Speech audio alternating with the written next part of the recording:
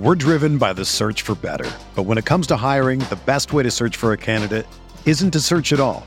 Don't search, match with Indeed.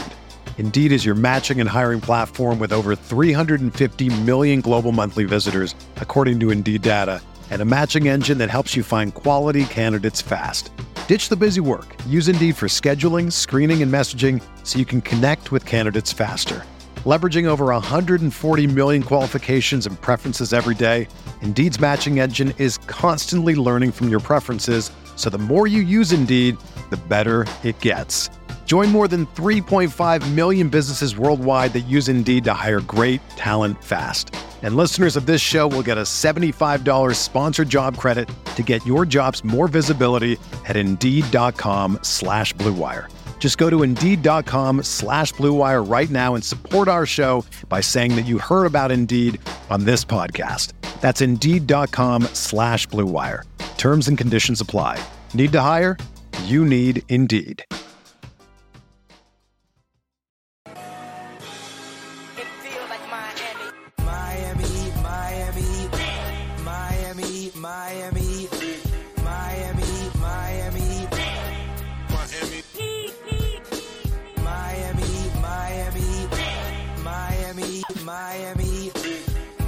There you go.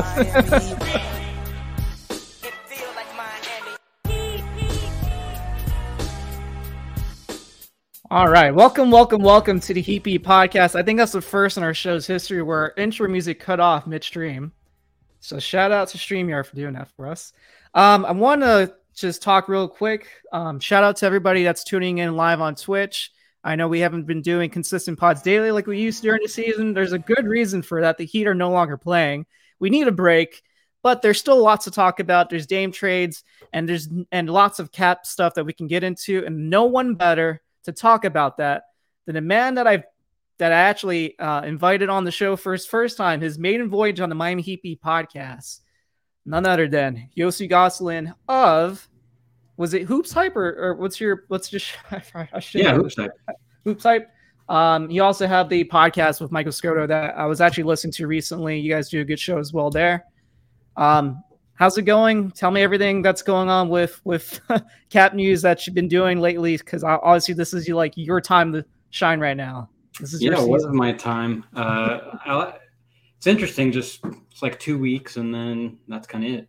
So did my thing, and now I get to relax a little bit. All right. Well, let's get right in there because I know we only have you for a little bit of time. Obviously, Miami's offseason is kind of like in a standstill still as we find out what happens with Damian Lillard. There's lots to kind of speculate on, and I think we're going to do a lot of this stream talking lots of like hypotheticals. So whatever we say on this stream may or may not happen. So don't get your hopes up all the way. But I feel like what the purpose of this stream is going to be is kind of just pointing out things that Miami potentially can do, or at least what they're monitoring as they assess, multiple trade proposals when they're putting together these packages for superstar players, and in particular right now for Damian Lillard.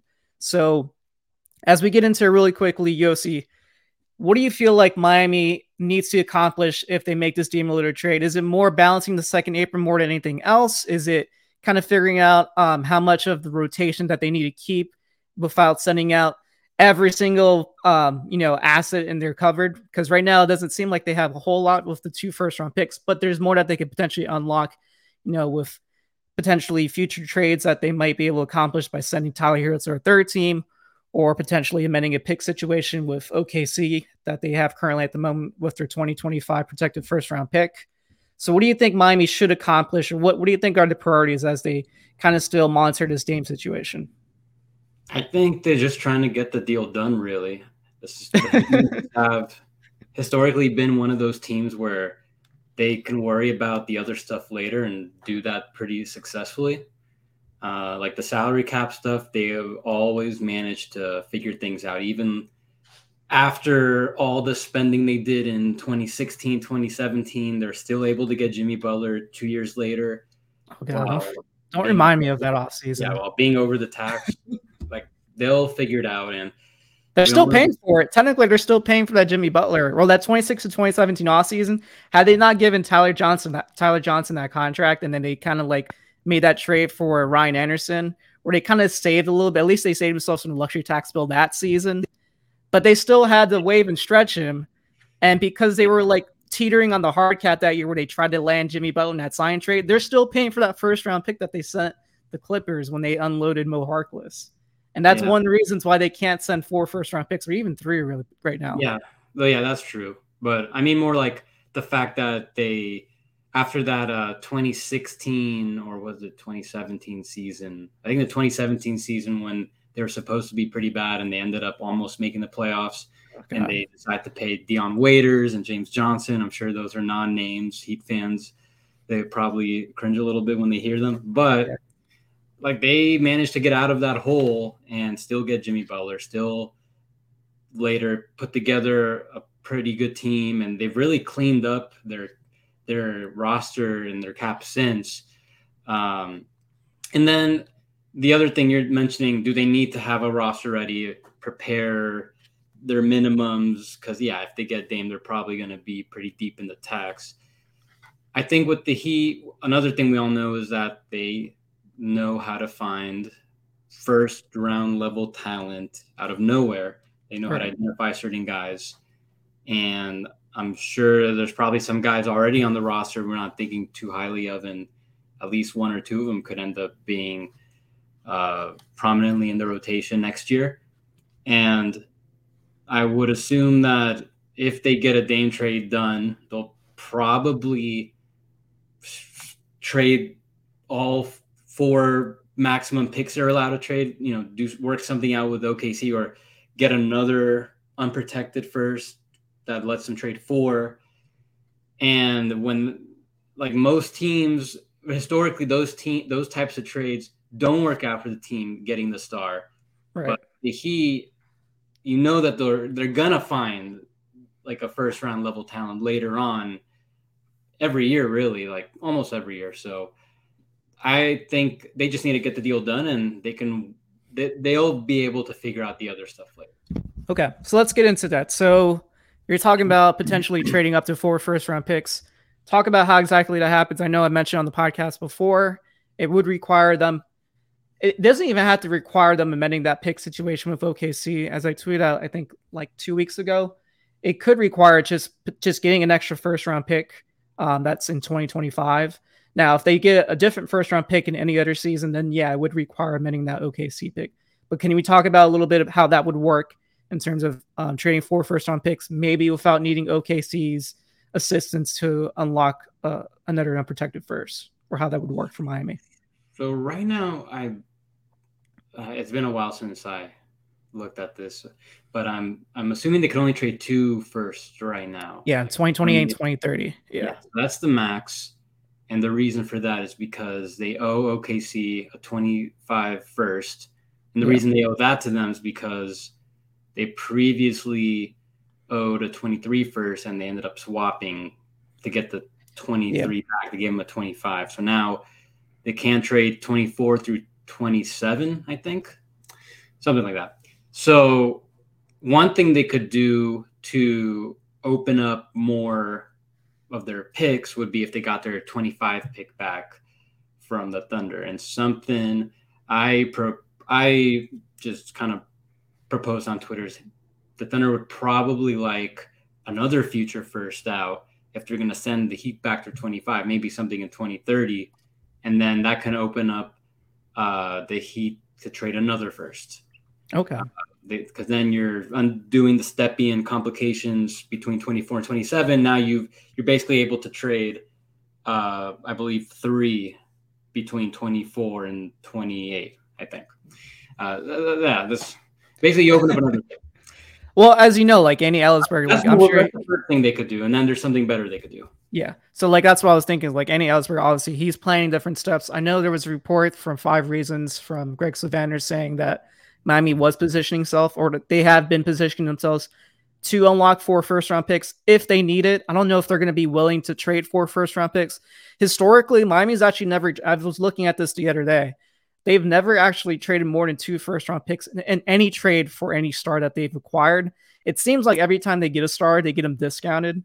Like if you go back to the Lonzo Mourning trade, Tim Hardaway, both of those combined, I think they only gave up 1 first-round pick.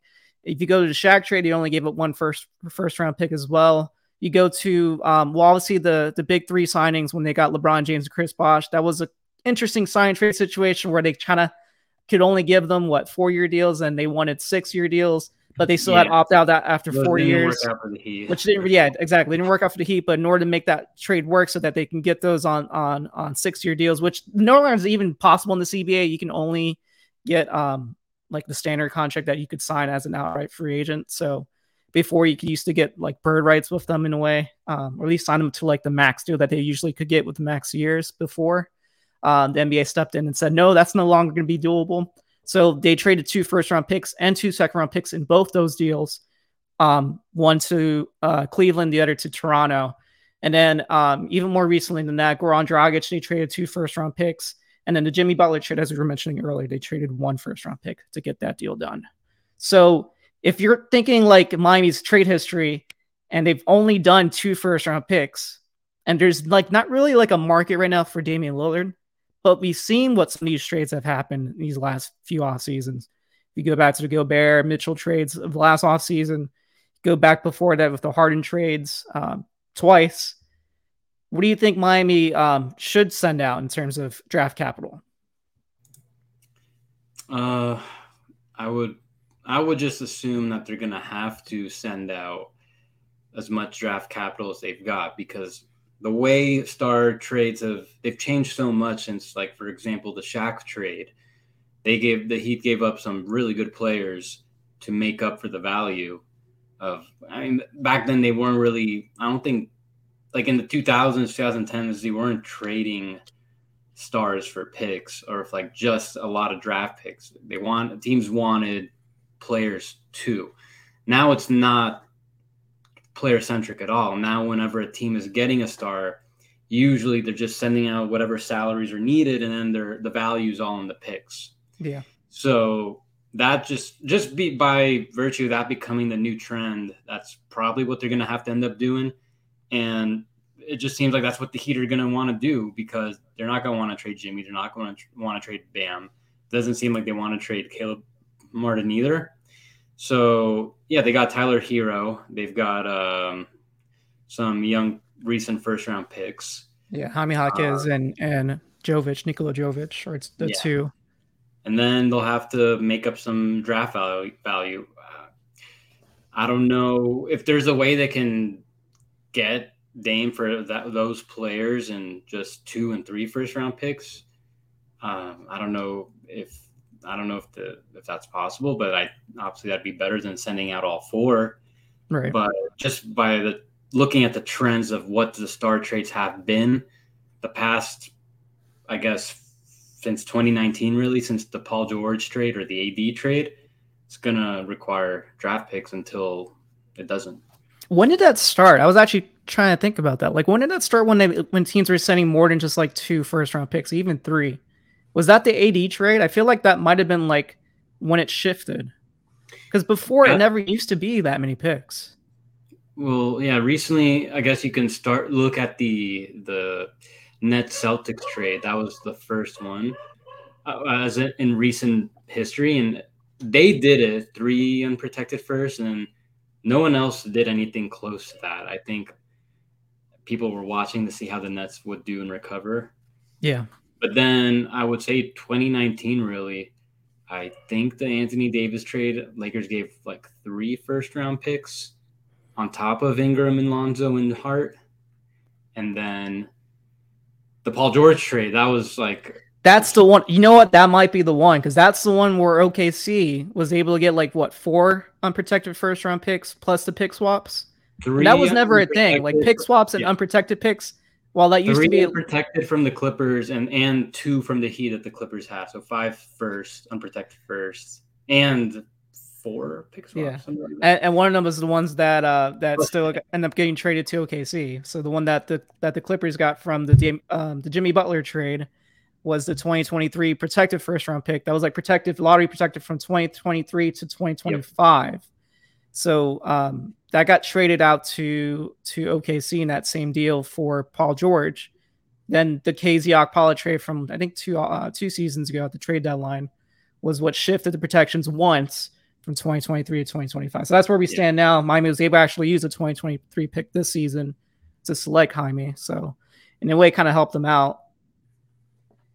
I guess just thinking out loud, like, so you see Miami's cap sheet right now. I know there's can we put it up real quick, Pablo, on screen, his website? So this is your website that you run and operate. Tremendous, by the way. I don't know how you got your programming team to put this together for you, but I'm low-key jealous because it's like one of the best websites out there, and I'm shocked it's free. But for the pod listeners that are out there, you should definitely check out capsheets.com. Every NBA team is on here. These are up to date every single day. So if there's any transaction that's out there that's been reported, you can make certain that this website will have whatever contract details that you'll need in order to just keep track of what these teams' cap sheets are looking like. And every single detail is on here. Two-way contracts. You got all the cap holds. Obviously, the trade exceptions are on there at the bottom that Miami has with those three between Oladipo, Strus, and Dedmon. And then obviously you have all of the different apron levels and how Miami is in terms of how over or under they are on each of the levels, which right now basically they're over every single one besides the second apron, but they're pretty much almost there anyway. They're basically operating as if they're over it. Yeah. Yeah.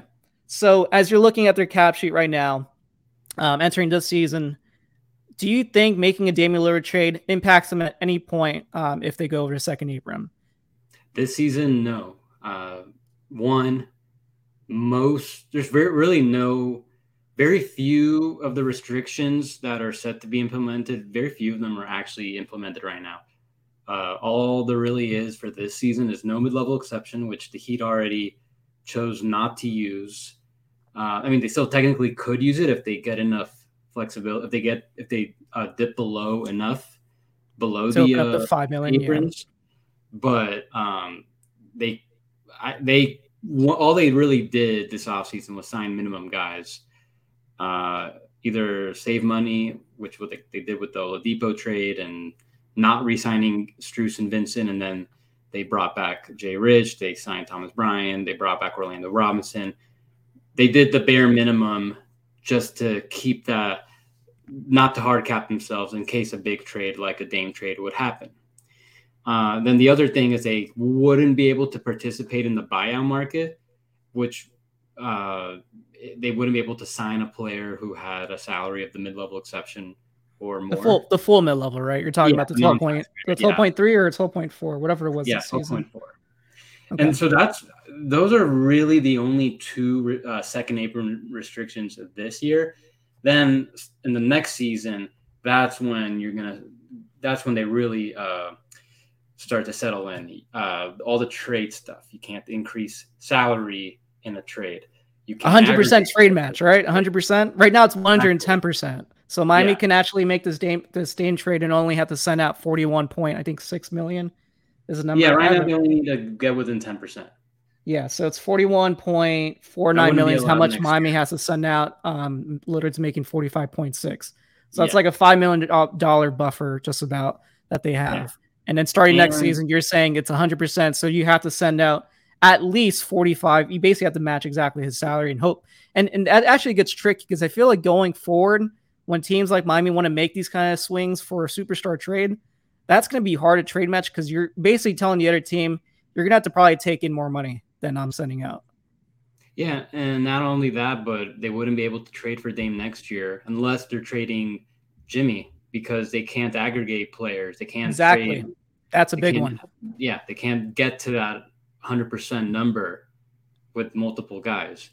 Then there's also the draft pick thing. Well, there's some like interesting draft pick stuff where if you're in it for multiple years, you can have your draft pick 7 years out. You won't be able to trade it, and then maybe falls to the end of the first round.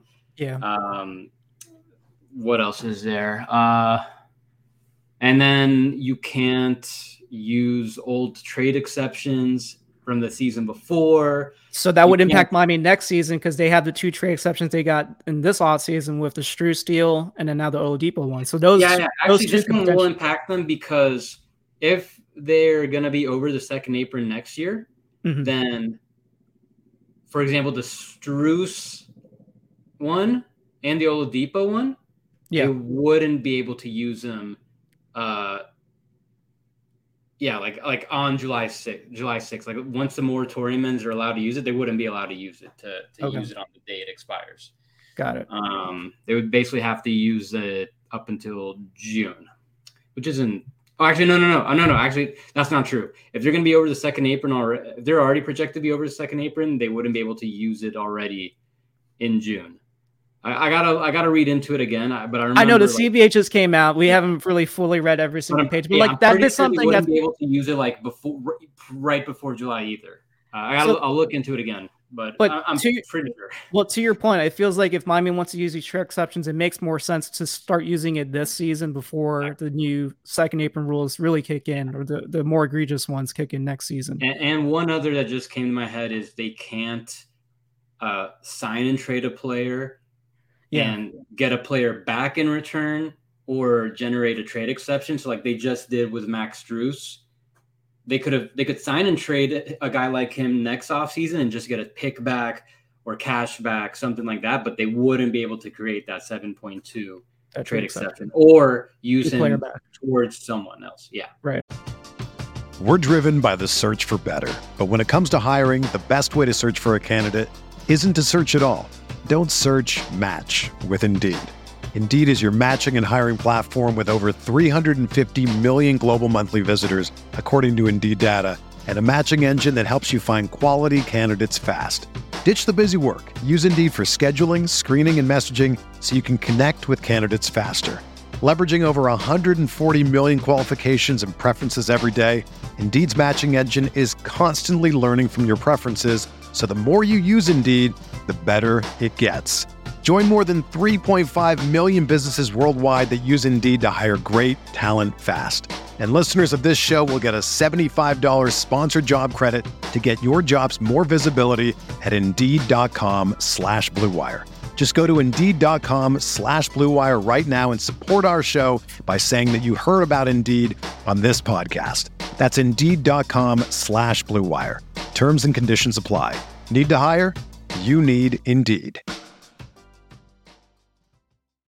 If you're a basketball junkie, then you know there's no better time of year than the NBA playoffs. Twice a week, JJ Redick is cooking on his podcast, The Old Man and the Three. He has guys come on in all stages of their careers to talk about the league and share stories you won't hear anywhere else, including Devin Booker on why he talks so much trash, Ray Allen's epic free throw competitions with LeBron in Miami, and the moment Tyrese Halliburton knew Pascal Siakam would be a good fit in Indy. In addition to player interviews, every Monday JJ breaks down the top 3 things happening around the NBA with unmatched analysis, not outlandish takes, and is often joined by masterminds of the game like Tim Legler to dive deep on rookie reports, trade breakdowns, and why is mean mugging now a tech? You won't find another outlet that covers the game as comprehensively and with such insight as JJ does it on The Old Man and the Three.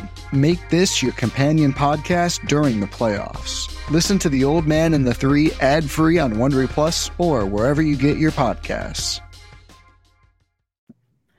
So that's actually really interesting because that's something that the Warriors did when they did the trade exception and they got back D'Angelo Russell also, I think, in that same deal. Exactly.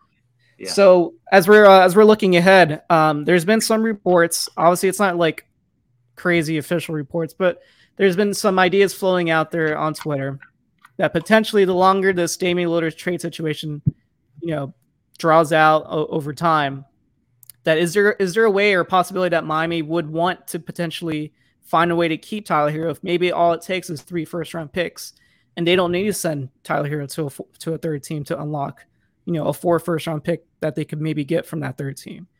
And if that happens, like, how does that impact Miami's cap situation going forward beyond this season? Are they going to be in a second apron team, in future seasons ahead? Because you're talking about keeping a $27 million player that's going to be making more next season. In fact, Pablo, can you scroll up real quick? And can we pull up the 2024-25 season? So next season, Tyler Herro is making $29 million. Then you got Duncan still on the cap sheet at 19.4. You got Bam at 34.8. Then Jimmy starts his new extension at 48.7. So he's going to be making an extra $10 million starting next season. So Dame's going to be at like 49. Yeah, Dame's going to be making like $50 million just about. I'm just gonna assume that if they trade Lowry and Duncan Robinson for Lillard this year, and yeah, they would probably be over the second apron with those four guys. And that's obviously not even counting Caleb Martin maybe even staying. He probably would be gone, but assume he stayed on the roster. There's probably not much of a case that he gets re-signed because that tax bill would be insane if they tried to re-sign him at anything more than his $7 million that he's making now. Yeah, for the Heat, I think keeping Tyler Herro might be more about keeping the asset if they feel like he will have more value later than those picks that they'd be sending out to Portland. And then you can try things out, see if it's working out. Maybe Herro gets better. Maybe he's awesome next to Lillard. Maybe having Lillard there helps Herro a little bit not get hunted as much because now there's just so many now you got to worry about Lillard more. Yeah, but then also you can do something with him later if they feel like he they need to change things up a bit. Still be able to get something for him. Well, I guess we could probably have a good example is like what Golden State just did with Jordan Poole. They could try to unload him the following offseason. So they basically have like a 1-year run of what maybe a Herro and Lillard backcourt could look like. And if it doesn't play out the way that they expect it to, then yeah, the next possible move would be moving Herro and sending him for whatever they can get back in return, which it might be at a discount because obviously you're trading him if he's not having a good year probably next to Dame is probably what the assumption is. Or maybe it could just be an ultimatum from ownership saying, hey, we need to cut down this tax bill. You guys didn't make it deep enough in the playoffs, or this isn't going to work moving forward.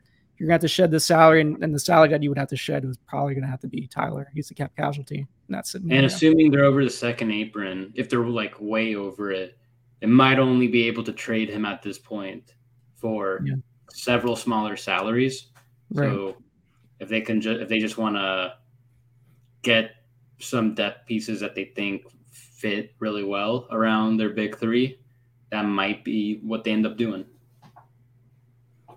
Okay, now let's talk about the likelihood of any of that even happening. Because obviously, like, that's just in theory, hypothetically speaking. But, like, in reality, do you feel like that's even, like, a possibility that could be floated out there for Miami to potentially find a way to make this Dame trade happen as it continues to prolong? Where they keep Herro, or do you feel like Herro, in all likelihood, is going to be in his deal? Or he probably should be in his deal because you don't want to put yourself in a situation where you're trying to cut salary and become a second apron team next season.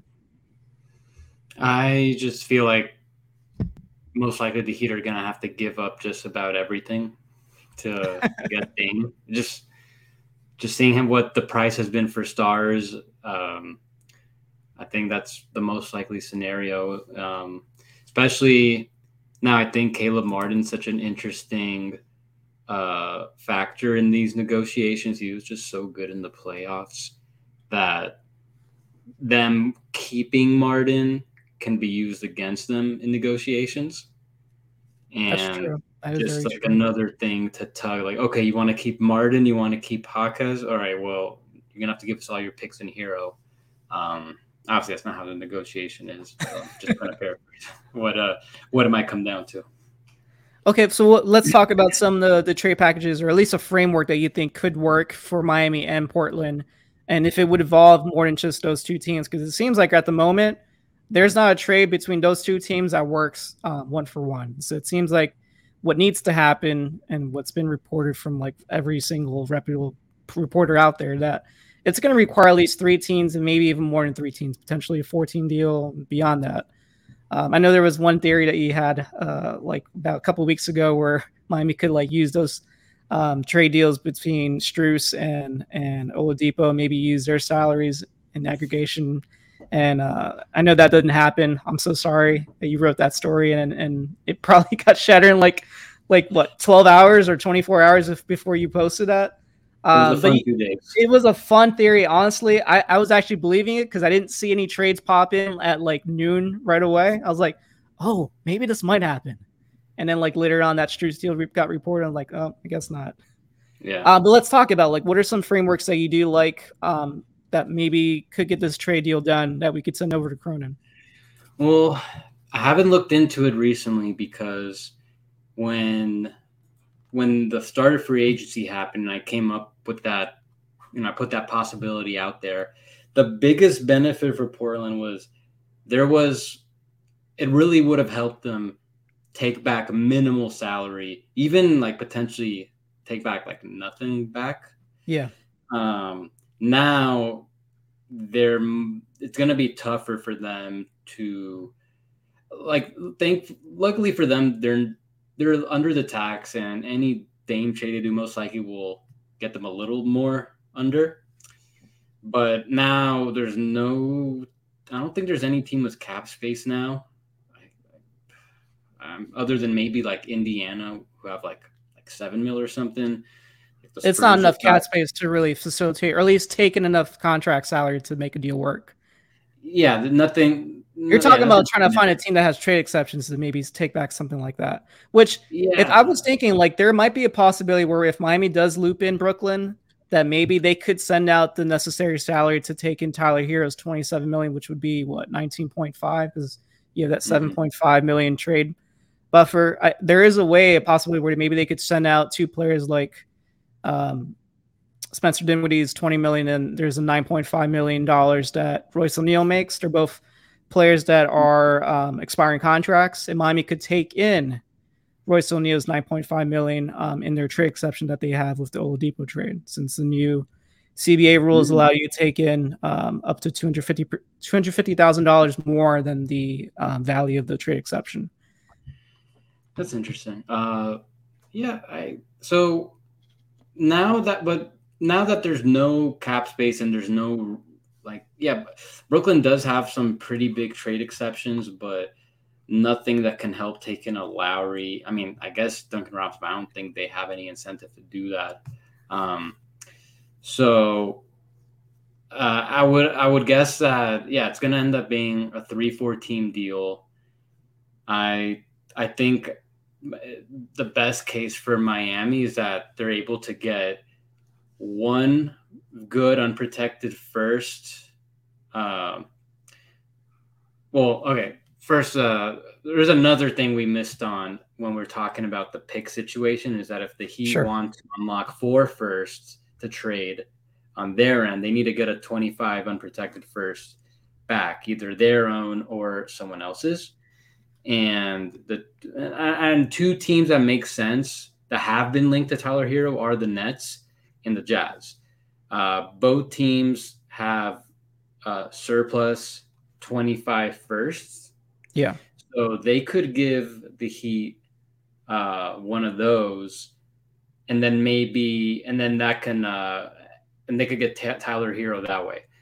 So I think one of the better case scenarios for the Heat is that whichever team trades for Herro is willing to give up 2 firsts, maybe like one pretty good first and one just like okay to meh first.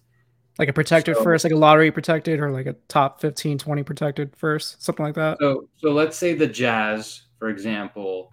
Well, the Jazz have two. So that 2025 thing you were talking about, I know the Jazz have both Cleveland's 25 first that's unprotected, and they also have one of Minnesota's in 2025 as well.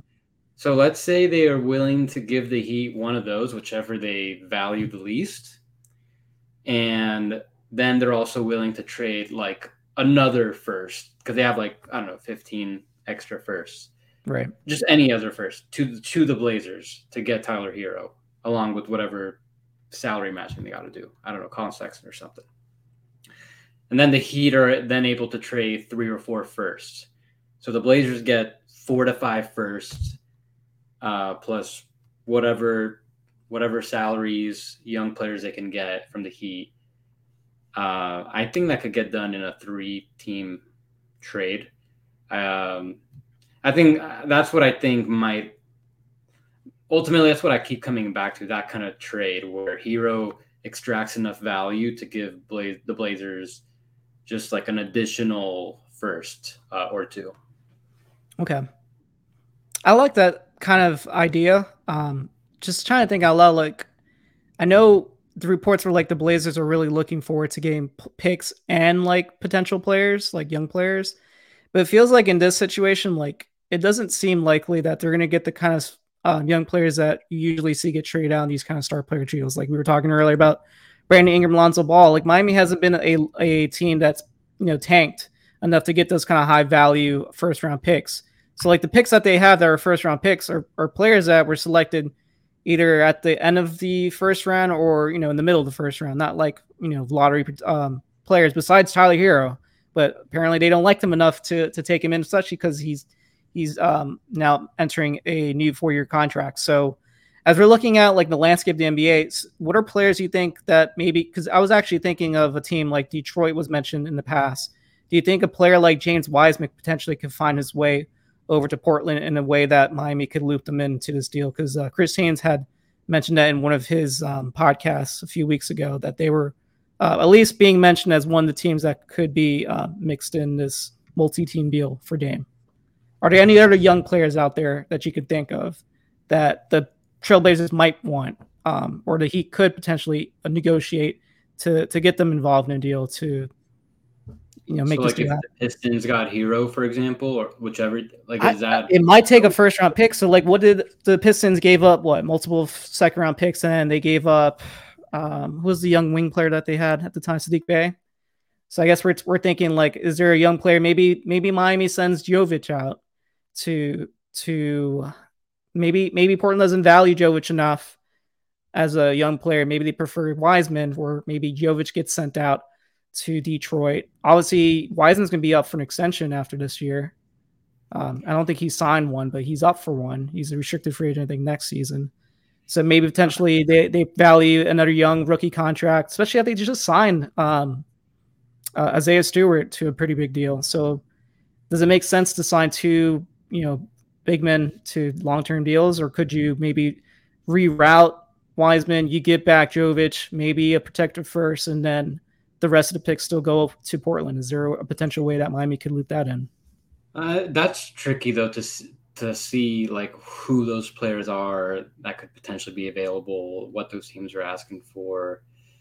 One thing that comes to my mind is if it's a team like what the Celtics were doing when they traded Smart, they got 2 firsts back, and then they turned one of those firsts into like 7 seconds or something. A team like them who are gonna be well over the second apron, have big luxury tax payments. Sure. They're gonna need draft picks. They're gonna want to restock their picks. Maybe a team like that is willing to give up something, whether it's a young player that they just aren't totally in on, or even just some veteran player that can be flipped later into a different young player that can get a rear out of the Portland. I think that's something that could be interesting. Okay. But yeah, I can't, just off the top of my head, I can't say like who are those players that Portland would want. I don't know. The only other team I could think of is just like maybe the Thunder, just because they have to make some hard decisions with the amount of players that they have under contract right now. So maybe there's a way that some of those young players could maybe get sent to Portland because they do have the roster spots. They need some like good wings, good upside wings. A big man isn't the hardest thing to get. So I guess I would be looking towards who are those higher upside wings that could be available. Let's send Poku out to Portland. Yeah, OKC's got a roster crunch too. And then they have the Heat's protections. Maybe that's the way Miami is able to unlock those protections. You help OKC out without having to waive some salary. You send out some of those good picks out, and then you help them out by unlocking one of your future first-round picks of 2026 or something. I don't know. To me, those are like potential ideas where, like, hey, we can help you out. Like, I scratch your back, you scratch mine in a way. Another day is here, and you're ready for it. What to wear? Check. Breakfast, lunch, and dinner? Check. Planning for what's next and how to save for it? That's where Bank of America can help. For your financial to-dos, Bank of America has experts ready to help get you closer to your goals. Get started at one of our local financial centers or 24/7 in our mobile banking app. Find a location near you at bankofamerica.com/talktous. What would you like the power to do? Mobile banking requires downloading the app and is only available for select devices. Message and data rates may apply. Bank of America NA, member FDIC. When you need mealtime inspiration, it's worth shopping Kroger, where you'll find over 30,000 mouth-watering choices that excite your inner foodie. And no matter what tasty choice you make, you'll enjoy our everyday low prices, plus extra ways to save, like digital coupons worth over $600 each week. You can also save up to $1 off per gallon at the pump with fuel points. More savings and more inspiring flavors make shopping Kroger worth it every time. Kroger, fresh for everyone. Fuel restrictions apply. So I don't know. Yeah, I just, it's tough though also because they want forwards, but that's the most scarce and valuable position. Exactly. So it's easier said than done. All right, let's actually talk really quickly about Caleb Martin, because he, as we've been talking about earlier, he's a player that Miami values a lot, to the point where they're trying to hold him in this kind of Damian Lillard trade. There's a comment right there from our chat saying not re-signing Caleb Martin would be a mistake. As you see Miami's cap situation moving forward after the season, he obviously signed that 3-year deal as a free agent last season, but he does have a player option for next season. At his current trajectory, it seems very likely that he would opt out. It almost doesn't seem likely that he would opt in, just because he's at an age where he needs to cash in. He's at like 28, 29 years old. He's going to be Yeah, he's not young anymore. He's actually like pretty old, because he went to college for like 4 or 5 years, and now he's been in the NBA for about 3 seasons as well, because he spent the first couple in Charlotte. So as you look at maybe his potential free agency next season, what are some players that you think are in the range of what his future salary could potentially be? And is there a situation where Miami may not want to re-sign him because it just becomes too expensive? Sort of like what happened this offseason with Gabe and Max.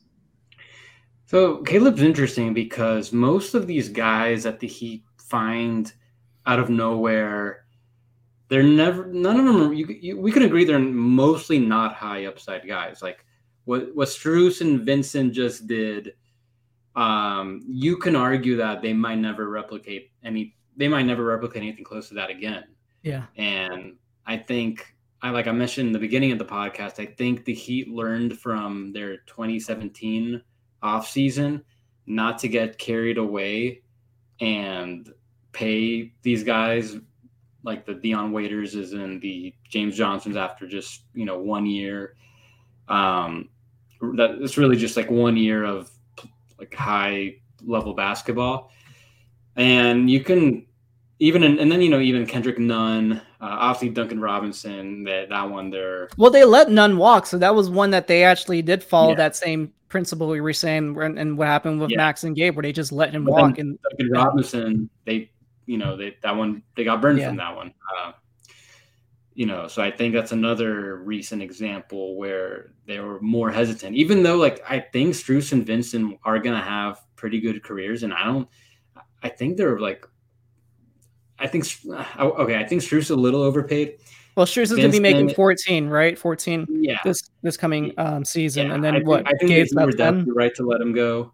Yeah. Vincent, I think with the years he got, it's okay. But again, I get why the Heat are showing restraint. But back to Caleb Martin, because he seems different. He seems like, okay, he doesn't have insane upside. He's really good for what the Heat does, but also he just seems like he can fit on a lot more teams, and he just seems a lot different from all these other guys I just mentioned. I would imagine he's going to for sure double his salary, at least. Comparable salaries, it's just tough to say because the cap's still going up. It's projected to go up 5% next season, right? That's the current projection. For now, 5%. Max is going to be 10%, no matter what. Yeah, that's the rule. But a comparable player, I can't really think of one, but I would. If he has another strong season like this, I would imagine he's going to double his salary at least, maybe get something in the 15-16 mil range. And that might even be considered too low just based on how much the cap is going up. Is he any possibility that he makes anything close to what Bruce Brown just got? Well, depends on the years because Bruce Brown basically got a 1-year deal. But it would depend on what teams have cap space too that would want to go after him, I'm sure. Yeah, maybe someone wants to just do that to mess with the Heat in the 1-year mega offer. and just see if he takes it. But we'll have to also. I think we also just got to keep seeing how Caleb Barton does now. He's had 2 great seasons with the Heat, so there's clearly something there. Yeah, there's definitely. But does he have? How much more upside does he have? I can't say he has that much more. I didn't even know he was already like 27, 28. I thought he's like 25, which you don't have that much more upside when you're 25 anyways. But yeah, 27, 28. He's turning 28 on September 28. Yeah, so he's 28 in the season. But also, a lot of the best Heat players just keep getting better and better as they get way older. Like Jimmy Butler just had his best season, like regular season and playoffs at 33, 34. So yeah, I think Caleb definitely does have a little bit more upside, at least just like a little bit more. And I get why he wouldn't want to trade him. I think he'd be a pretty awesome fit around the other big 3 guys. Let's talk really quickly also about so as we're talking about Caleb, he has bird rights. So if Miami wanted to re-sign him, they could basically sign to whatever deal up to his max. But they are not able to negotiate any kind of extension right now because the deal that he signed, even though he signed a 3-year deal, he has to play at least those first 2 seasons. And then that 3rd year is when he could sign an extension. So basically, in order for him to sign an extension, he would have to opt in to the 2nd year of his deal before an extension could kick in. Do you think there's any way that Miami could swing that, where they can maybe negotiate under the table, where they tell Caleb, hey, take a 1-year discount, but we're going to pay you after this season. Don't worry. Like the Clippers, for example, they have that benefit because they took care of Batum after he took a really short deal. Yes. The Bucks probably have that benefit because they took care of Bobby Portis after he took a discount. I just can't really identify the Heat having done something like that. We're like, hey, accept this player option or re-sign for the most we could give you, and we'll take care of you later. I'm not sure. Yeah. Could you negotiate that extension as soon as he opts in during free agency? Yeah, I mean, really before free agency. Yeah. You opt in before free agency starts July 1st. That would be like the Pat Connaughton then. That's what the Bucks did with Pat Connaughton. He took his player option last year, and it was like weird. Like, why would he accept it? He actually had a really good year. He should have gotten offers, and then he immediately extended for whatever they had an understanding on. So I don't know. It's tricky though, because I think Caleb would be leaving a pretty big chunk of money on the table. But the guys like Batum, Portis, they had already made a good amount of money. I guess the only way I could see Miami maybe making that work, and I guess you're gonna have to correct me if I'm wrong. What's the max amount of years you can offer an extension? Is it only 3 or 4, or could they go up to 5 with his bird rights? 4. Maybe that's the way Miami is able to swing that. You give him 4 years. Maybe in the open market he'd only generate about 2 or 3 years. Well, I guess it could be 3 years with mid-level now. But also his extension though would not be. It wouldn't be as big, true. It would be start him at like, I don't know, 13 mil.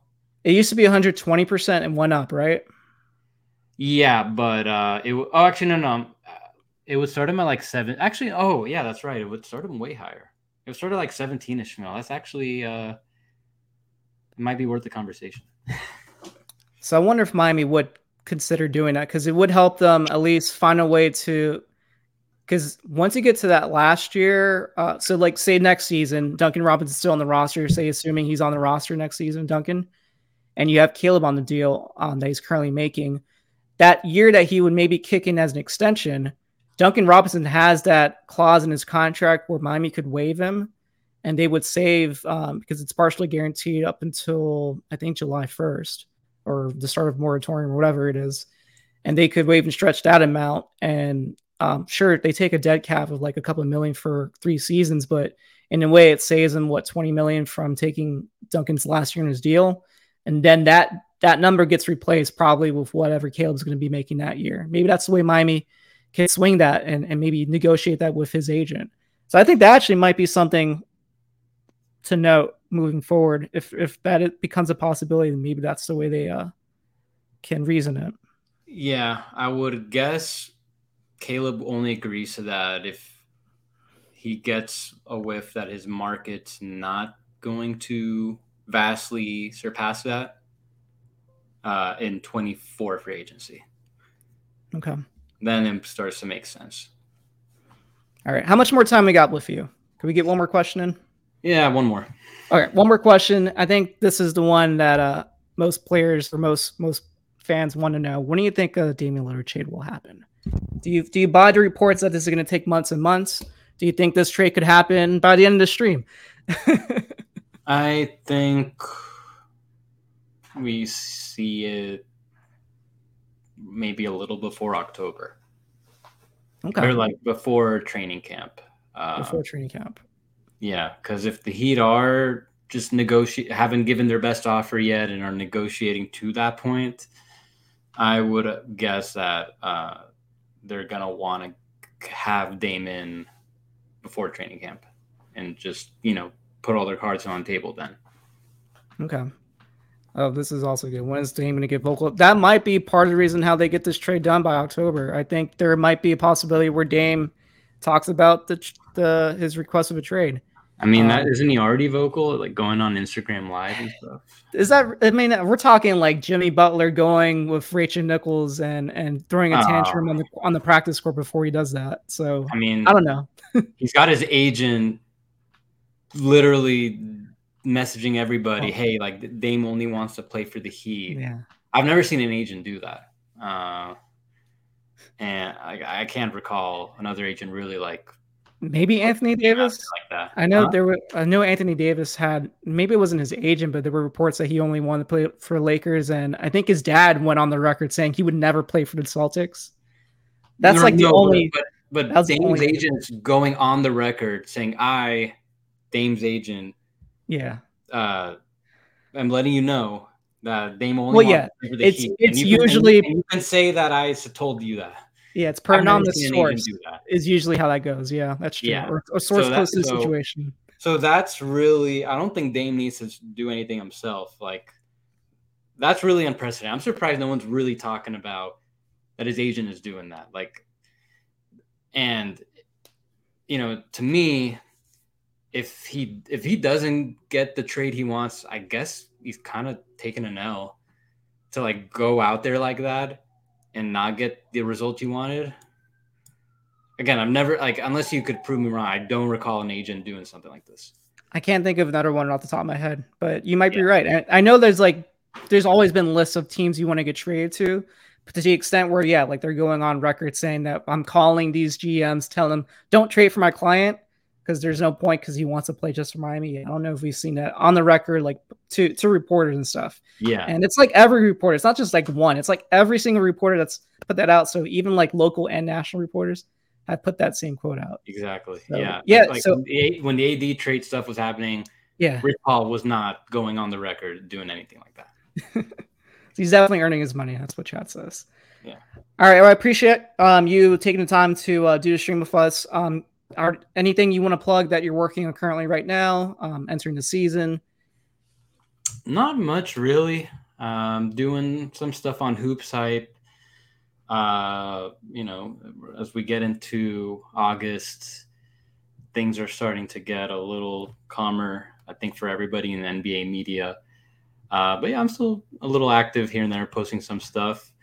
I really don't have too much else to plug. You already gave a nice presentation of my website. So, if whoever needs to just see like the most relevant data to this season and next season for their teams, cap-wise, just capsheets.com. How'd you pay for that domain, by the way? Was that just readily available, or did you have to bid for that? I can't believe that was available. I find that very hard to believe. I was just trying to come up with something even more clever and something like that I really liked. And then my developer said, "Hey, you should just take this." And I'm like, "Oh, okay. I didn't even know I could just do that one." That's great. Yeah. All right, man. I appreciate your time.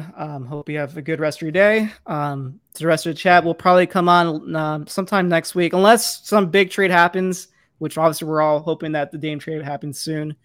I think we're probably just going to take it slow in the pod. A lot of us are trying to take a slight vacation break, but obviously we want to give you guys as much content as we can on a weekly basis still. So hope you guys enjoyed the stream.